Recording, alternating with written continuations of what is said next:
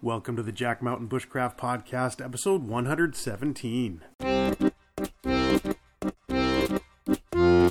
Welcome to the Jack Mountain Bushcraft Podcast with your host, Jack Mountain Bushcraft School founder and Master Main Guide, Tim Smith. I'm your host, Tim Smith. I'm a registered Master Main Guide and have been a full-time outdoor instructor and guide since founding the Jack Mountain Bushcraft School in 1999. We help people become more skilled, more knowledgeable, more experienced, and more confident in the natural world through our bushcraft and guide training semester programs and multi-week canoe and snowshoe expeditions. You can check out the show notes to all of our podcasts at blog.jackmtn.com. If you're interested in learning more about our college-accredited and GI Bill-approved programs, visit the Jack Mountain Bushcraft School on the web at jackmtn.com. And check out our online network and digital learning academy at bushcraftschool.com. Hello and welcome back to the Jack Mountain Bushcraft Podcast. This is an on-the-road edition coming to you from further afield than usual. This is the first time that I've left the greater Masardis metropolitan region in quite a while, except to go into the North Main Woods, and traveled across the border internationally, and I'm here in Tracy, New Brunswick at Full Tang Outfitters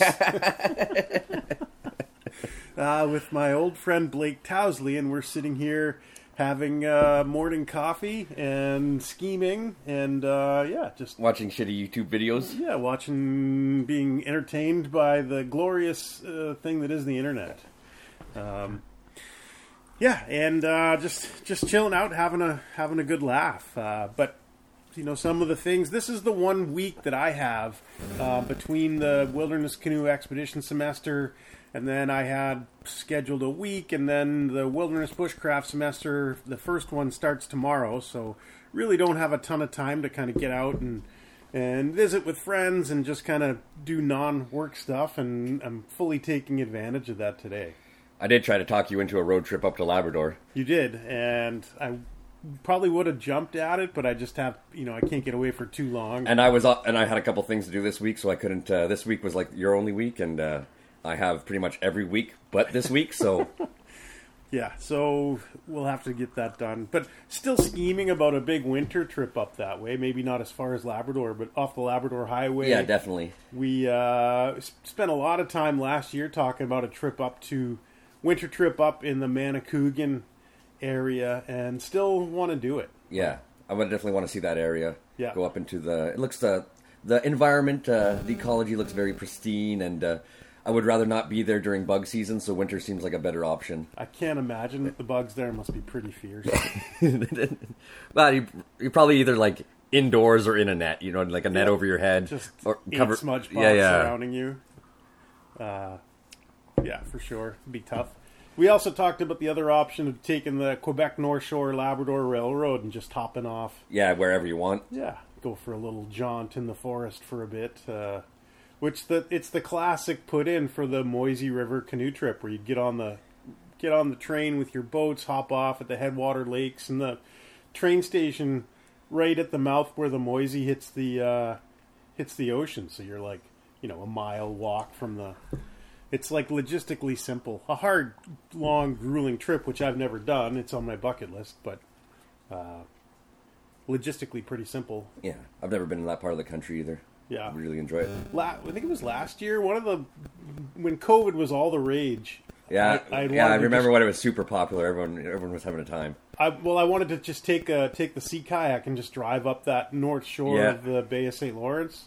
And just keep going past like Sept-Îles and Mingan and just go to the end of the road. There's something about like end of the road places that, where the road just ends. It doesn't go any further. Been there in like Key West, Florida back in the day. Been there in Homer, Alaska, where it's like, okay, that's it.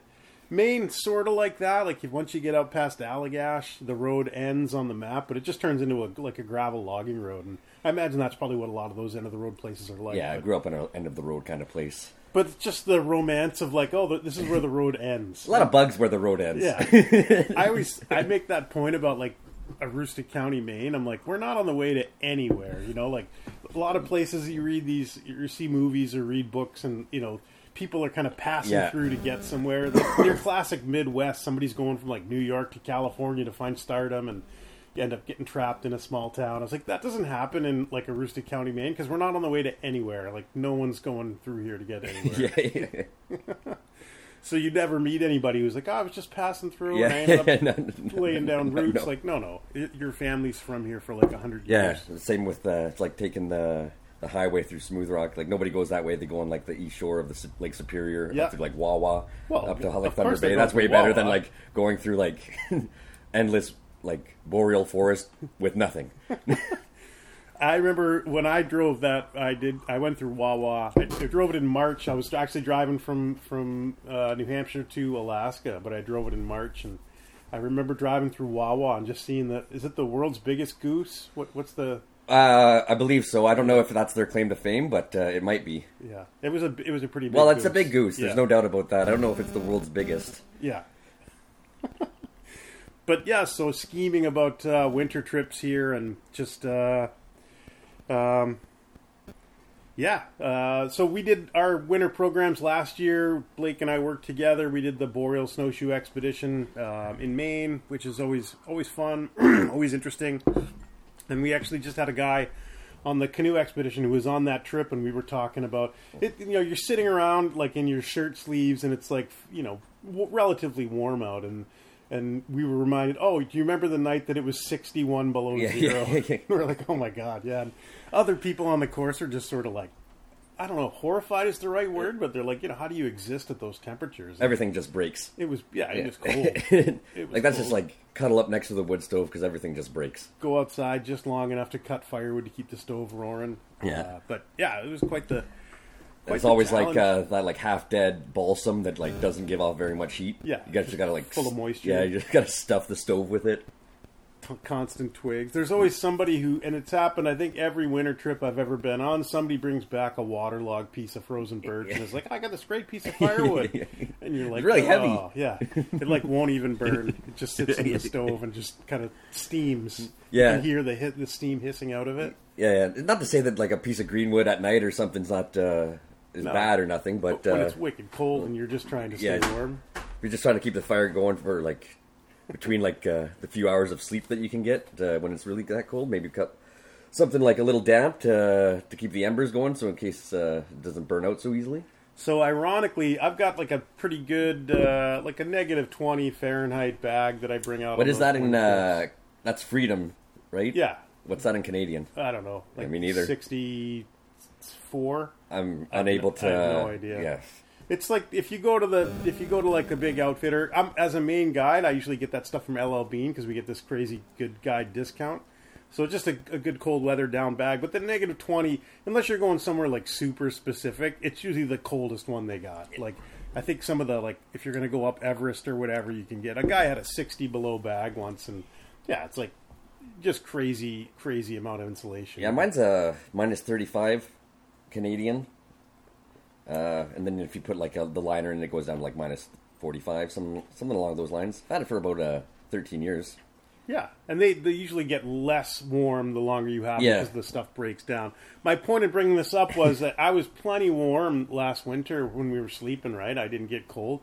This past month, I've got this summer weight bag that I brought with me on the canoe expedition, and it just didn't warm up the whole month of May, right? So I would just lay like, you know, I think the bag's rated to like 30 or 35 Fahrenheit, but when it was new and probably not so much. That's now. Around 0 Celsius, right? Yeah, pretty much. But it was just, you know, a lot of the nights we had on the canoe expedition were below freezing.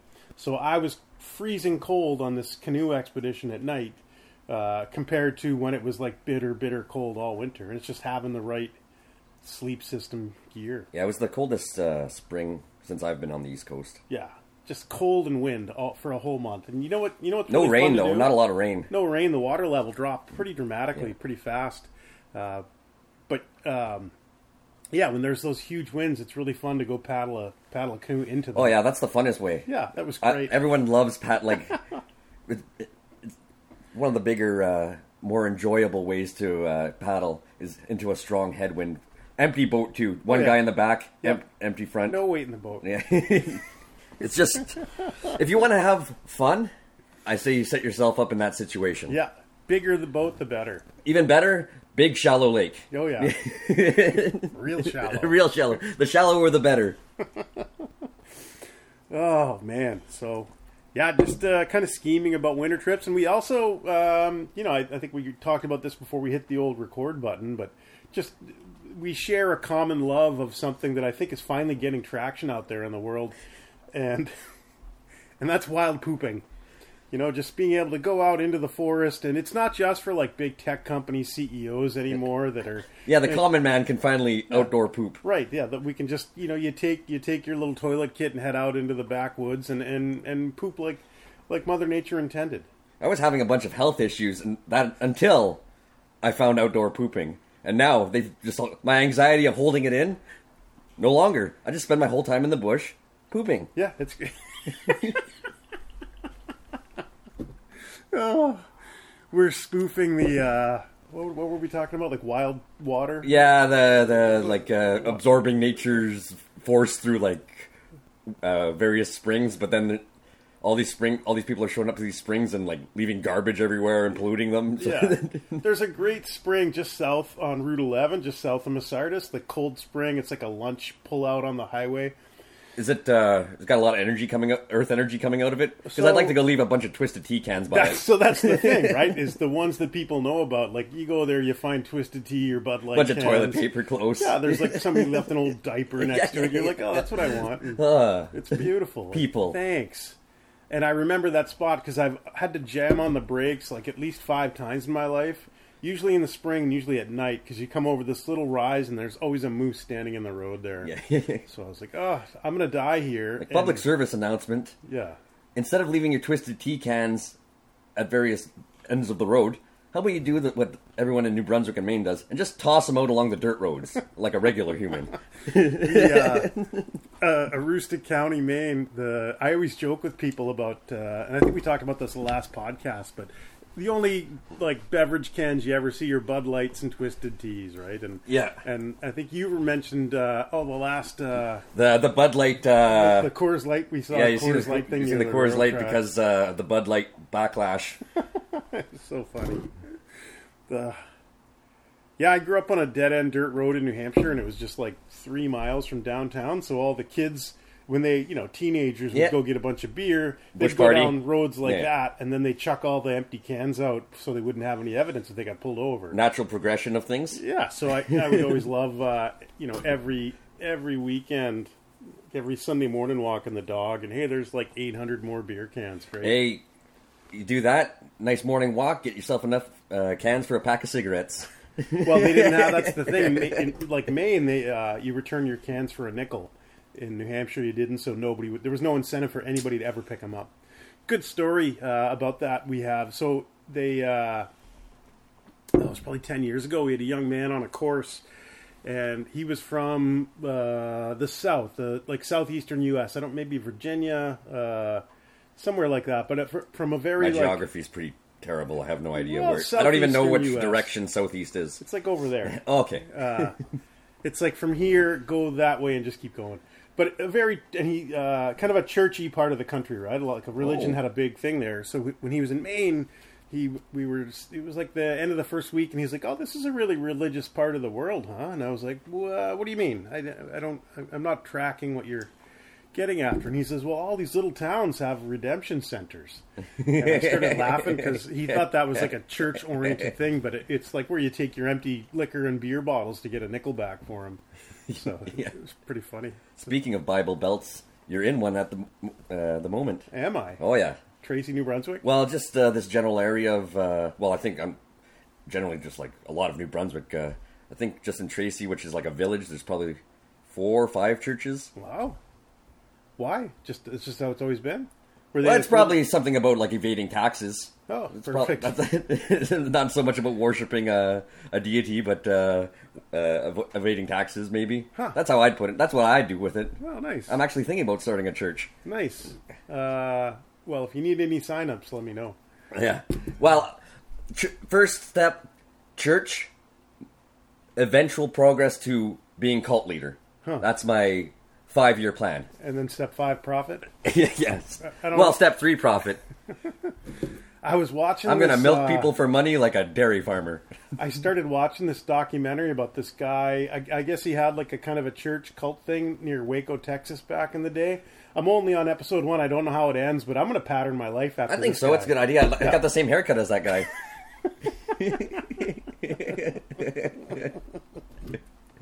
Oh, great stuff. So one of the things that we're doing down here, Blake, as the CEO and founder of Full Tang Outfitters, is currently making a custom pack. This is going to be a little bit of a sort of a history lesson about custom gear, and I'll probably finish with a bit of a rant on it. But so you're in the process of designing and making me a canoe pack. Yeah. And kind of the specific thing that I'm going for is we use a lot of the blue canoe barrels when we're out paddling, right? And I use it like for running around the field school, any of those things. Once you put your gear, like your camera or something, once it's in the blue barrel, like it's good to go. It doesn't matter if it rains, like it doesn't matter, like it's fine. It's safe there. Dog's getting a little... Yeah. Getting all worked up. If you hear stuff in the background, it's a dog. But once the gear's in the blue barrel, it's safe. So I was looking for like a kind of a day pack thing that'll just perfectly hold one of those 30-liter blue barrels. So I figure if I'm running around with my camera gear, whatever, like stuff for a class, then it's just a good thing to have. So you're kind of in the process of designing and building that for me. Yeah, so kind of excited to... Yeah, we'll have to see where it goes, but like depends on the materials you want for it, but you also want to be able to just... It be an actual usable sack without the barrel in it, so... But just like super basic. Like nothing special with it. No bells and whistles, really. Maybe a bit of like gold added to it to add some value, but other than that, just basically like a canvas sack that holds a barrel. I'm fine without the whistles, but I think the bells... Yeah. Basically what I want to be able to tell people is that I'll be there with bells on and be like factually correct. Because they won't be expecting it. And then when I can just jump up and down and the little bells will ring. Yeah, and it scares bears away. Yeah. It's multi-purpose. Every tool I have must have like 15 purposes. The bear bells. Yeah. They had, when I lived in Alaska in the 90s, there was a big research thing that I read about in the Anchorage newspaper all about bear bells, right? And that they had, they do most of these bear studies at Katmai National Park. And the thing was that the researchers were trying to determine if the bear bells were effective or if they weren't. So they basically were... track the behavior of these bears and introduce the bells and see if the bears reacted to the bells. And they didn't. But, so the bears hadn't been around the bells enough for the bells to do what they were supposed to do. But when one of the researchers broke a pencil in the field, the bears all scattered. So that was super interesting to me because you can sort of tell like one of the things in the woods at night, everybody, if they hear any leaves rustling, they always think it's a bear. And the thing with bears in the woods at night is that 80% of those bears have guns because of the Second Amendment. I'm not sure what it's like here. But you can tell, actually, how big an animal is if you hear it breaking sticks because of how much weight it would take to break the stick as opposed to just rustling in the leaves. Right? I always found that interesting. So, in addition to the bear bells, we're going to have to put some pencils that I could snap on the pack somehow. Like a pocket protector? Yeah. In the pack. Right. But with pencils instead of pens. Correct. And so it doesn't really need a pocket protector at all. Because it's pencils instead of pens. What's going to protect the pocket then?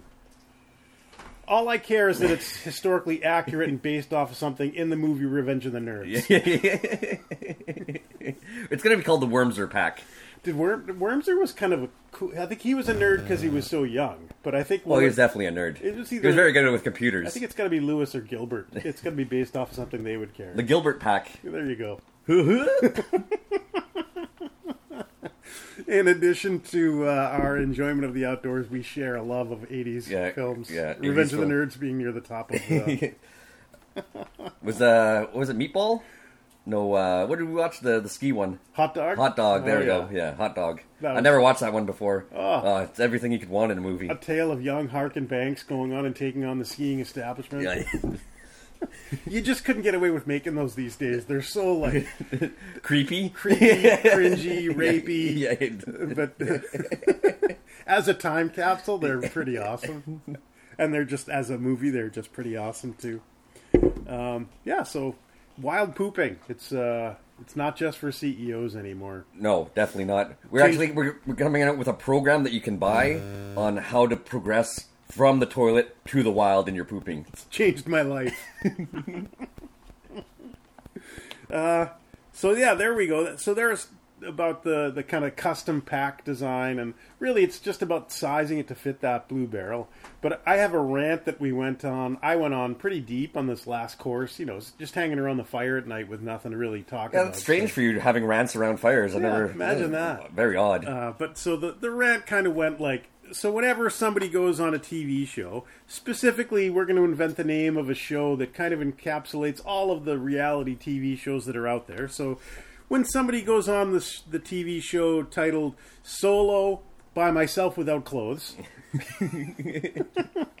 whenever they come off the TV show, I've heard this a bunch of times, and they're like, after being on Solo by Myself Without Clothes, I looked around at what was available in the knife market, and I couldn't find one to fit my specific needs. I couldn't find the perfect blade, right? So, and then they always go on to design their perfect blade, and I just feel like this is inherently dishonest, and I wish somebody would just own up to it and be honest about it. Because what they're saying is that despite this being mankind's oldest tool, with 7 million designs currently in production, they couldn't find the one that specifically solved the problems that they needed. Which was to make money off a knife. Yeah.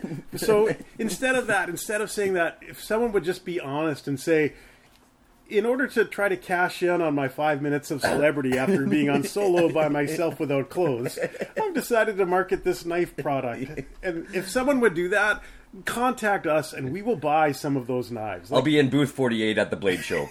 Just honesty. A little bit of honesty. And preferably if it's also co-designed by Israeli Special Forces. Oh, you can't get better than Israeli Special Forces. We had a guy on the canoe expedition, he had this folding seat, and that was the ongoing joke was, this thing was co-designed by Israeli Special Forces.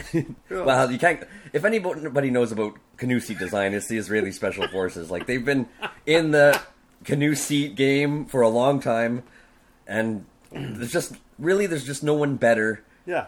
When you think about, like, canoe country, traditional canoe skills, where else do you think of except the Middle East desert? Exactly. So yeah, if you're out there, if you're going to go on some TV show and then try to market your knife, if you're honest about it, send me a line and I'll be happy to buy one. But if you're going to use the tired old, there wasn't a knife out there that met my specific needs, like, okay, then we'll just lump you in with all the other knuckleheads that are making stuff up and being dishonest. Yeah. Good rant there. Phil, I'm glad to get that off the chest. You got it out of you. That's what's really important. Yeah. Much like wild pooping, getting it out of you, just the health benefits. Yeah, no, it's just like reconnecting with nature, to go out and find some pristine glade in the forest and then defecate like my life depended on it. The best is to really get the full aspect of it is to head out to a wing night the night before. That'll really connect you with nature. So we did a couple of trips on the canoe expedition, right? The first one, river with unimproved campsites, so no outhouses or anything. And the second one, we were on the Allagash. I hope you left a bunch of beer cans around the fire. Oh, and diapers and old underwear. I love showing up to campsites when they got that. But the second one on the Allagash, nice outhouses, if it's... So, of course, I had, stomach thing one night on the trip, and of course it was... That's the funnest part about being in the bush is stomach things. It was a rainy night, and there were no outhouses, so just having to get up and, go out, 3 times in the night in the rain, you're like, oh, this could never happen, and there's, a beautiful outhouse or some other way, or, had I known, I would have set up, a tarp or something to keep you dry, but... Just cold and rainy, and those are the nights where you're not wanting the stomach issues. Those are the nights where you lay there and you think about wild pooping, and you're like, maybe it's not all just glory. And yeah, I had a much similar situation happen in March. We were out on camping on Lake Abitibi with me and my buddies on our yearly guys getaway fishing trip, and I was persuaded to indulge in some beverages. And we're in the middle of the lake. We're actually camped on the middle of the lake. They got an ice hut. I got a canvas tent. And I'm actually quite allergic to a lot of, I have food allergies, food sensitivity, let's say, to a wide variety of alcohols. But I threw caution to the wind. As one does in such a situation. And so after stumbling into my tent and starting my fire, which is definitely a safe way to go about camping with a wood stove, I was awakened with a needing to purge myself and the inability to get very far. So out on the ice, probably 2 a.m, the temperature had dropped. It was probably, with the wind, maybe minus 30. And I just recently listened to True North. So I was probably on the trip up there. It was my first time, or I'm not sure, around the same time anyway. And so there I was, kind of laying on the ice in the middle of the night with no sky because of the clouds, or no light because of the cloud. Pretty strong wind and snow blowing in. Feeling pretty helpless and thinking to myself, boy, it would really be easy to die out here if I... But we got away from that. But it's a good humbling experience. Oh, well, last winter when it was so cold and we were on the trail, those are just nights where you're like, oh God, let me make it to morning, let me make it to daylight at least, right? Because then it's it dramatically. I mean, it's still really cold, but it's dramatically warmer in a tent in a sleeping bag, as opposed to with your pants around your ankles, passed out or laying down in the snow, with various. This is when outdoor pooping is not at its most beneficial. It's most pleasurable. Most pleasurable. Yeah. It doesn't have its most benefits. Yeah. I think though, we'll see once the tech company CEOs and all once they get into it. Once we get Mark Zuckerberg into the outdoor pooping, it'll take off, right? Yeah. We'll push it through various social media outlets. I'm envisioning a whole arm of tourism. I'm actually starting places. I'd like people to send me their photos of outdoor pooping, and we'll start an Instagram, and then we can be see, it really is working. I did used to keep count of the best places you've ever defecated, right? And I used to think do you have a book or was it a diary? Is it a diary? A coffee table. You should see the library I have. A coffee table book about outhouses, I think would be. So I still remember one of the best places ever. And I think the reason why it was so excellent because it had a split level door, right? So you could have the bottom door shut to kind of. But you can still see out. But yeah, you could still see out, and if which was nice. So this great story here, 1995, Tim's in Alaska. We're doing a 30-day primitive camp in the Kenai National Wildlife Refuge, and one of the guys met some woman. I don't know where they met her, farmer's market, I don't know. But she invited us down to her family's land in Homer, which was 2 hours south of where we were by the road. So we go down there, and this lady's talking about how her, they've got this beautiful piece of land, right on the edge of the bluff, overlooking Kachemak Bay. You look in the distance, there's mountains, and I remember sitting there in the outhouse, split level door. I look out, there's a bald eagle fighting a bear for a salmon, and a moose ran by or something, and it was just, sort of your typical. You're I can't believe that I'm actually getting to poop in somewhere this amazing. And I remember the lady was like, oh, and my niece is in Hollywood, and she's going to be a big star. And I was like, oh, I bet your niece is probably the only person down there with that dream and goal. But the next year, it was the singer Jewel. It was her aunt. Oh, really? And then the next year, she hit it big with her first hit song. And I think that family has a big reality TV show. Or has, the Kilcher family. We met Ewell. Yeah, I'm a pretty big fan of all reality TV shows. I can't get enough. I brought it up because the old guy, Ewell, super guy, they said he would still, walk to town, I think it was 8 miles every Saturday night and get drunk and dance till 3 a.m. I was like, yeah, good for this guy. Well, that's how you keep young. Yeah. It was good times, though. Good stuff. But what an outhouse. What a view. I had a similar instance when I lived out west. We used to hunt in this area called the Porcupine Hills near Claire's home. Beautiful area. But there was this abandoned teepee trailer. It was filled with garbage at the start, but we cleaned it out and slept in it, no problem. But teepee trailer meaning a trailer that would haul teepees around? What is a teepee no, trailer? I think it's just a brand name. Oh, okay. I'd never seen one before, but someone put a bunch of air holes with a shotgun into it, so... so it would breathe. Yeah.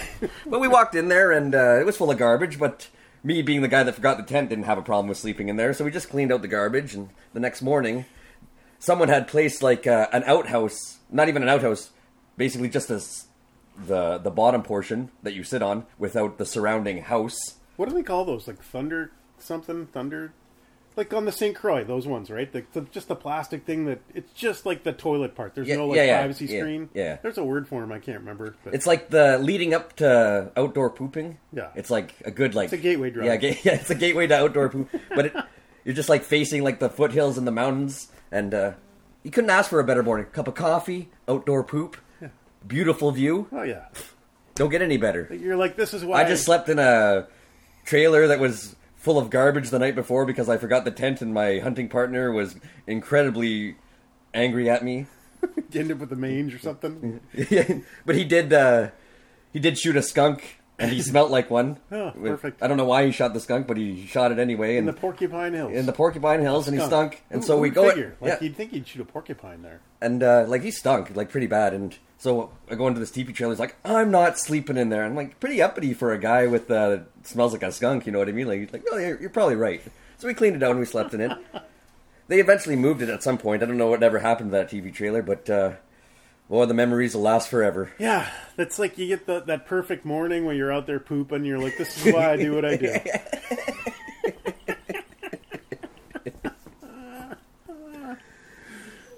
Oh, boy. Well, I think we've squandered about a half hour. Yeah, that's probably pretty good. And the dog looks a little upset. He wants to go outside. You can hear the dog in the background.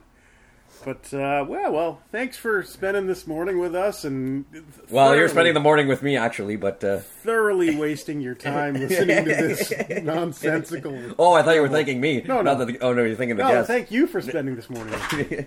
But we better get going because the dog's about to chew his way through the crate. So thanks for listening. We'll catch you later.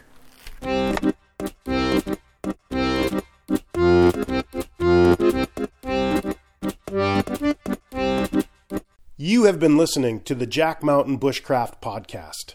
For more information on our professional wilderness guide training programs that are college accredited and GI Bill approved, visit us on the web at jackmtn.com.